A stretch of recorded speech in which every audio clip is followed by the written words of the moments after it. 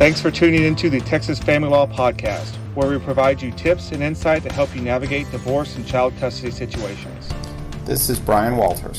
And I'm Jake Gilbreth. We are the managing partners at Walters Gilbreth PLLC with offices in Houston, Austin, and Dallas, and we're both board certified in family law by the Texas Board of Legal Specialization. Your hosts are broadcasting from the Lone Star State of Texas, where both have earned a reputation as fierce and effective advocates both inside and outside the courtroom.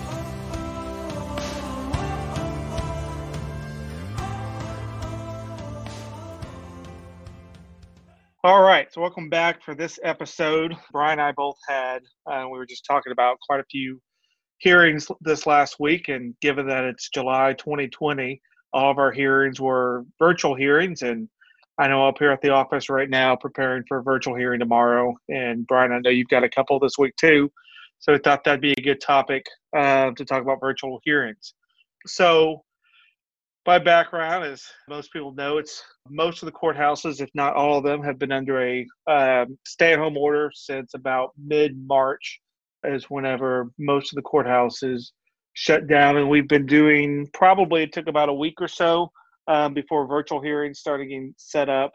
As we sit here right now, and it's July 12th of 2020, I would say probably most of the surrounding counties for the urban areas are virtual. There's a few that do in person. And then all the urban areas are almost exclusively virtual, except for, things that statutorily have to take place in person. So I guess first question, Brian, before we get to the logistics of it, how have you been handling the virtual hearings? How do you like it? Yeah, they've gone remarkably well. I mean, we're both in big urban areas, so it's nice to not have to drive way out to some of the outlying counties. That saves time and money for everybody. And I think we've kind of figured out that you can pretty much get the same type of evidence in that you could otherwise. It's also real nice for a lot of our clients also, or our witnesses are out of state or out of town, and they used to have to fly in, and then the hearing might not happen and those kind of things. We don't have any more of those problems, which is really nice. I've got a hearing on Friday that involves a bunch of people. Our clients and witnesses are mostly in Virginia, and they would have had to fly a bunch of people out here, and now we'll just all log into Zoom and save everybody time and money. It's nice. Yeah. It's pretty nice. Yeah, it's forced efficiency. I mean, kind of my same experience too. We had that, you and I had that case with the jurisdictional issue between Mexico and Texas, and we ended up prevailing on that. And the Texas court actually declined jurisdiction and sent the case to Mexico, where our client was. And a lot of the testimony, including the client, was in Mexico, and documents were from Mexico, and our client had a lawyer in Mexico who participated in the hearing. But yeah, in the past, that would have been a huge logistical nightmare. You'd actually have to go and get permission from a judge to get telephonic testimony or testimony by Skype or Zoom. And, a lot of times my experience was those would get denied, particularly for final trials, as a judge would say, too bad, you got to fly your witnesses in, which I was kind of always amazed by, especially if it wasn't a party witness. But, now it's like you were saying, Brian, just log on and participate. It definitely opens up the courts. To that end, I mean, I'm curious how y'all are doing in your area, Brian, your experiences. I know in Travis County, a lot of the hearings that I've done, they're live streaming them on YouTube in order to keep the open courts provisions intact. The Texas Constitution requires that we have open courts and that it's a public forum. And I think the way they're handling it in this area is they just live stream the hearing to YouTube. What have you seen judges do? Similar here, and then typically I think they delete them right after that, but they're live when they happen. And yeah, that seems to not be an issue. They will typically, sort of like we did before, they'll kind of exclude a potential testifying witness from being one of those people observing it, but that's a little hard to enforce probably. But otherwise, that's been fine. I haven't really had any problems with that either. So again, people seem to not be thinking that was possible, and then we switched gears and did it, and it's going just fine. Well, let's talk logistics. I know each county has different procedures and different local rules, and I know, Brian, both you and I have preached to our associates that you have to know the local rules and not just the local rules for one county, but for all the counties that you're practicing in. And if you ask our associates or you or I, you or me, we could probably name 15 different ways that the various counties or sometimes even just different courts within the county do their virtual hearings. But generally speaking, and let me know if you disagree, Brian, I think generally speaking, most of them have procedures that require that all your exhibits be exchanged beforehand and pre-marked and then uploaded to a share folder. A lot of time, I think a lot of courts are using Box, for example, and it requires us to organize our exhibits, get an exhibit list, and upload those exhibits before the hearing starts. That way, everybody's looking at the same documents, and we can screen share if need be. But if we're not screen sharing, the judge still has uploaded on his or her box the exhibits that are going to be offered, and that's a step that takes place before. And I know several counties are requiring that you file what's called a proposed disposition of issues before the hearing, even if it's just a temporary orders hearing or a motion to compel, when it may be before COVID more typical for those type of documents to only be required for a final trial, or it may be more common for a final trial for exhibits to be exchanged beforehand. And now the way I see most of the courts doing, or actually all the courts that I've dealt with, are requiring proposed disposition of issues and exhibits being uploaded before the hearing. And I know it varies from county to county. I know Travis County, for example, I think is 24 hours before your hearing. So, it's 12 hours before the hearing, which I think is interesting, because if you have an 8:30 a.m. hearing, that means that people aren't uploading exhibits till 8:30 p.m. the night before. Not sure what the use is in that, but that's the requirement. While Fort Bend, I think, is 3 business days, for example. What are you seeing in the courts that you're practicing in, Brian? Exactly that. Not only a variation, but variation that changes over time. And in the large urban counties that do not have central dockets, for example, Dallas County or Harris County, it's even more complicated because each individual judge is sort of an individual fiefdom, and they've got their own rules, which also change. And so we have procedures in place that not only do you need to check the local rules and state rules, but then you need to check your particular court's rules, and you need to check it a couple of days before the hearing in case they've decided to update it, which is, some of them are on their 4th and 5th versions of those rules. And some places are still allowing in-person hearings, either just are setting them that way, and some of them are setting them as a default to be in person and then allowing one side or the other to opt out of it. But that's a very specific provision to do that. Then to further complicate it, it's somewhat erratic enforcement of those rules. I had a hearing on Thursday where we had followed all the rules. The other side didn't the exhibit. You gave the example, Fort Bend County. It was 3 days before we filed ours. They didn't do it. There was a real specific provision in this court: do not hand anybody any documents. It's only electronic. And this guy walked in on the day of the hearing, 3 days late, and handed me a stack of exhibits. And so I brought this all to the judge's attention, hoping I just went on technicality like that. And unfortunately, the judge, wanted to hear some actual facts, which we won on. But it's always nice to win on a technicality if you can. So it's all over the place, and I think it's still a moving target because we just don't know when this is going to let up, or if it's going to be in a straight line or continue to be back and forth. It's just really hard to tell. Yeah, and on those rules, I've sort of noticed, and it's same too, just how you conduct yourself in the hearing, and we'll get to that in a second. I haven't seen any judges take a completely hard and fast line on it. Just, sorry, these are the rules. Too bad you didn't do it, because I think they're giving people a lot of flex because it's so new, and it's watching lawyers follow kind of basic rules is sometimes an interesting thing to see. But I know you and I are both obsessive about it. Make sure it's exactly done per the local rules, because even if a judge gives somebody a pass, we never want to be that law firm or those lawyers that are having to ask for forgiveness for not following the rules correctly or not knowing the rules. I think that obviously it looks bad for your client. They're paying us all this money to represent them. We can at least read the rules of how the hearing is conducted. But then on top of that, I do think it probably, even though they may not say it, in a judge's mind, it's going to have some weight. If you show up prepared and the other side doesn't, you don't want to start off a hearing with the judge frustrated with you. And, I've sort of noticed that, and now let's talk about kind of how these hearings are conducted, but I've kind of noticed that, frankly, and even how the hearings are conducted.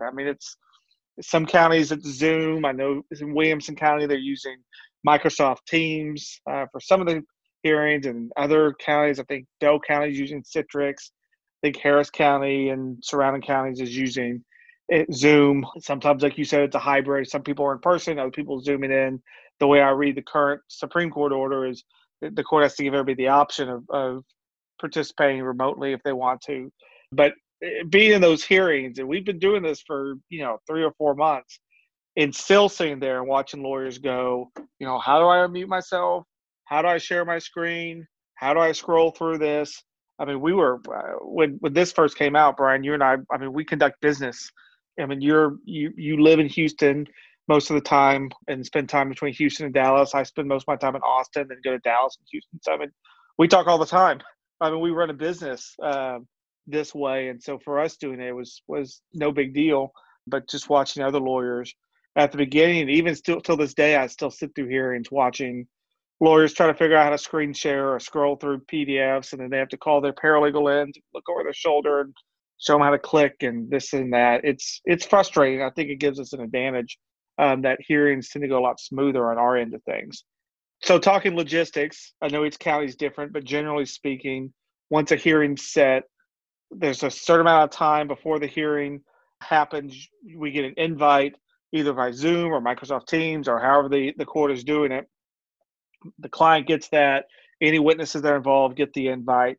And then about 5 minutes before the hearing starts, and I always tell my clients to do it 5 minutes before because you never know if there's going to be glitches. 5 minutes before the hearing starts, we log in, and typically everybody's parked in a waiting room, and there's a message, and the judge will be with you shortly. And then once the judge is ready, he or she kind of clicks to let everybody in the meeting, and then everybody kind of shows up at once. I see most judges start off with everybody on mute, introduce himself or herself, and kind of talk logistics. And then after that, frankly, I was prepping my client today for a trial we have starting tomorrow. Frankly, it kind of just goes like court does.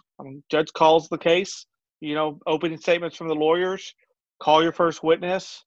As far as exhibits, they're pre-marked, so you're screen sharing as opposed to, walking up to the witness and showing it to them. But otherwise, frankly, it proceeds as a hearing should. If anything, it's a little smoother because people don't talk over each other like they do in the courtroom, because it really frustrates people on Zoom if people are talking over each other. And a judge can just mute you, which they can't do in person. I'm sure they all wish that they could sometimes. But in a in-person in a Zoom hearing, they can just hit mute and makes things a lot easier. Is that your experience, Brian, of kind of how it's gone?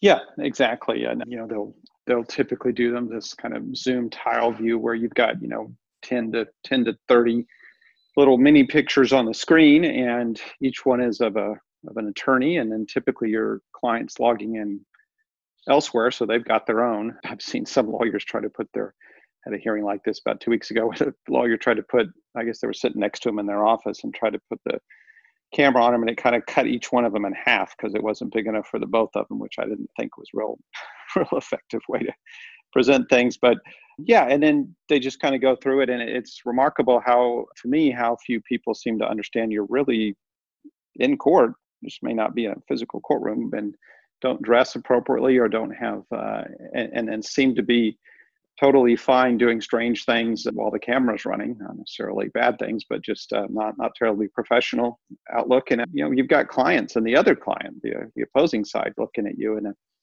think there's got to be a lot of clients in particular, and certainly judges, who are thinking, is this really a lawyer? Should someone be paying this lawyer? It's kind of amazing to me, but it's sort of like the people can't figure out how to turn on their sound with the Zoom. It's amazing, but common. Yeah, I had a pretty complex hearing, day-long hearing. The lawyer did the whole thing without a jacket on, which I don't know. Maybe that makes me more old school. But I mean, the judge didn't say anything particular about it. You kind of see the strange look she was giving him of, this is court. I think the very first week of COVID, everybody kind of thought, well, do I have to wear a suit? Do I not wear a suit? And I think every single judge I've dealt with says you need to dress like this is still court. I mean, you need to be respectful to the system, respectful to the judge, just like you would in person. We tell our clients to do that. And yeah, so I guess that message hasn't gone around completely. The other side, last week, I had a hearing on Friday. I told my client mom to dress professionally, which she did. and the dad showed up with a polo shirt on, and I guess you couldn't see what he was, what type of pants he was wearing, but had a polo shirt on, which I thought was a little disrespectful. The judge that we were in front of was kind of a more traditional judge, and I don't think appreciated it. He was in a tie, in a suit with his robe on. I was in a suit. My client was dressed professionally, and that was a little odd to me. And I do think it makes a difference. Well, I guess let's wrap up with Brian. What are some tips or kind of do's or don'ts that you're giving clients with regards to Zoom hearings?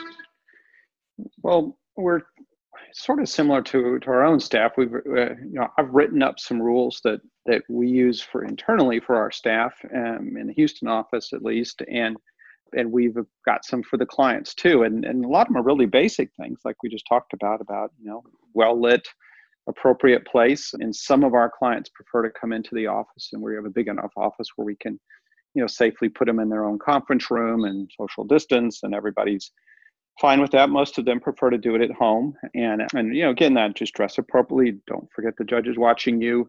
Those type of things. Don't yell at your kids, cuss at your kids in the middle of the hearing when they interrupt you or something like that in a custody hearing. Probably not a good idea. So, just some basic things like that, because it is kind of easy to forget that it's a courtroom procedure just like any others with exactly the same serious consequences. So hopefully we've made a good impression. I think we have so far, and continue to do that.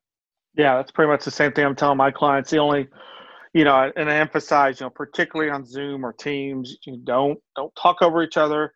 Just like court, only talk if you're up on the quote unquote witness stand, or if somebody asks you a question. It is probably more tempting over Zoom for a client to want to chime in or talk, even though he or she has a lawyer. You have a lawyer there, you're supposed to talk through your lawyer. And then the other reminder that sometimes, at the beginning, I think people were forgetting to tell their clients is that you can't, if your client's testifying, if my client's testifying, I remind them I can't text you or message you while you're testifying. Just like if you were on if we were live in the courtroom, I wouldn't be up on the witness stand next to you. I can't text with you while you're on the witness stand. I tell them to make sure to be in a place where it's just them. There's not people that can listen in on what they're saying or going to be interrupting. Make sure they don't have any notes in front of them. A lot of judges check to make sure you don't have anything in writing in front of you. But really the texting one's the biggest one that I emphasize with clients, because when my client's not testifying, I do want them texting with me. And I usually text with them on my cell phone, or we'll set up a Slack channel with them. I typically don't use the private message feature on Zoom. I just have this paranoia that me or my client's going to accidentally send a message to the whole group rather than a private message that you can do on Zoom. So I usually tell clients, if you're not testifying, I'm going to be texting with you, messaging with you. If you have notes that you want to pass me, just like if we were in court, I may give a client a yellow pad and say, pass me notes if you want. And I'll try to read them if I can. If I don't, it's not that I'm ignoring you. I'm just concentrating on the witness. But I tell them to text with me or message with me, but just don't do it when you're up on the witness stand. Yeah, that's pretty much the tricks of the trade. I think, like we said at the beginning, it's gone pretty smoothly. I think it's a credit to the court system and the judges and the administrators. I know have worked really hard on this. It's changing, but like you said, we don't know how long it's going to be. So, and I assume when this is all over, when shelter in place or the stay-at-home orders are lifted, or there's a vaccine or whatever, there's already talk that probably at least some counties or some district judges will do hearings like this for shorter hearings, like motions to compel or continuances or something like that, which makes a lot of sense. So hopefully we'll be able to take all these skills and carry them on to the new world. We'll see. But as this goes on, we're definitely prepared and ready to handle whatever they throw at us and do it better than anybody else does. So I guess let's wrap up with that, and we'll pick another interesting topic next week, and we'll be back. All right. Thanks. Talk to you soon. All right. Thanks. Bye. All right. Bye.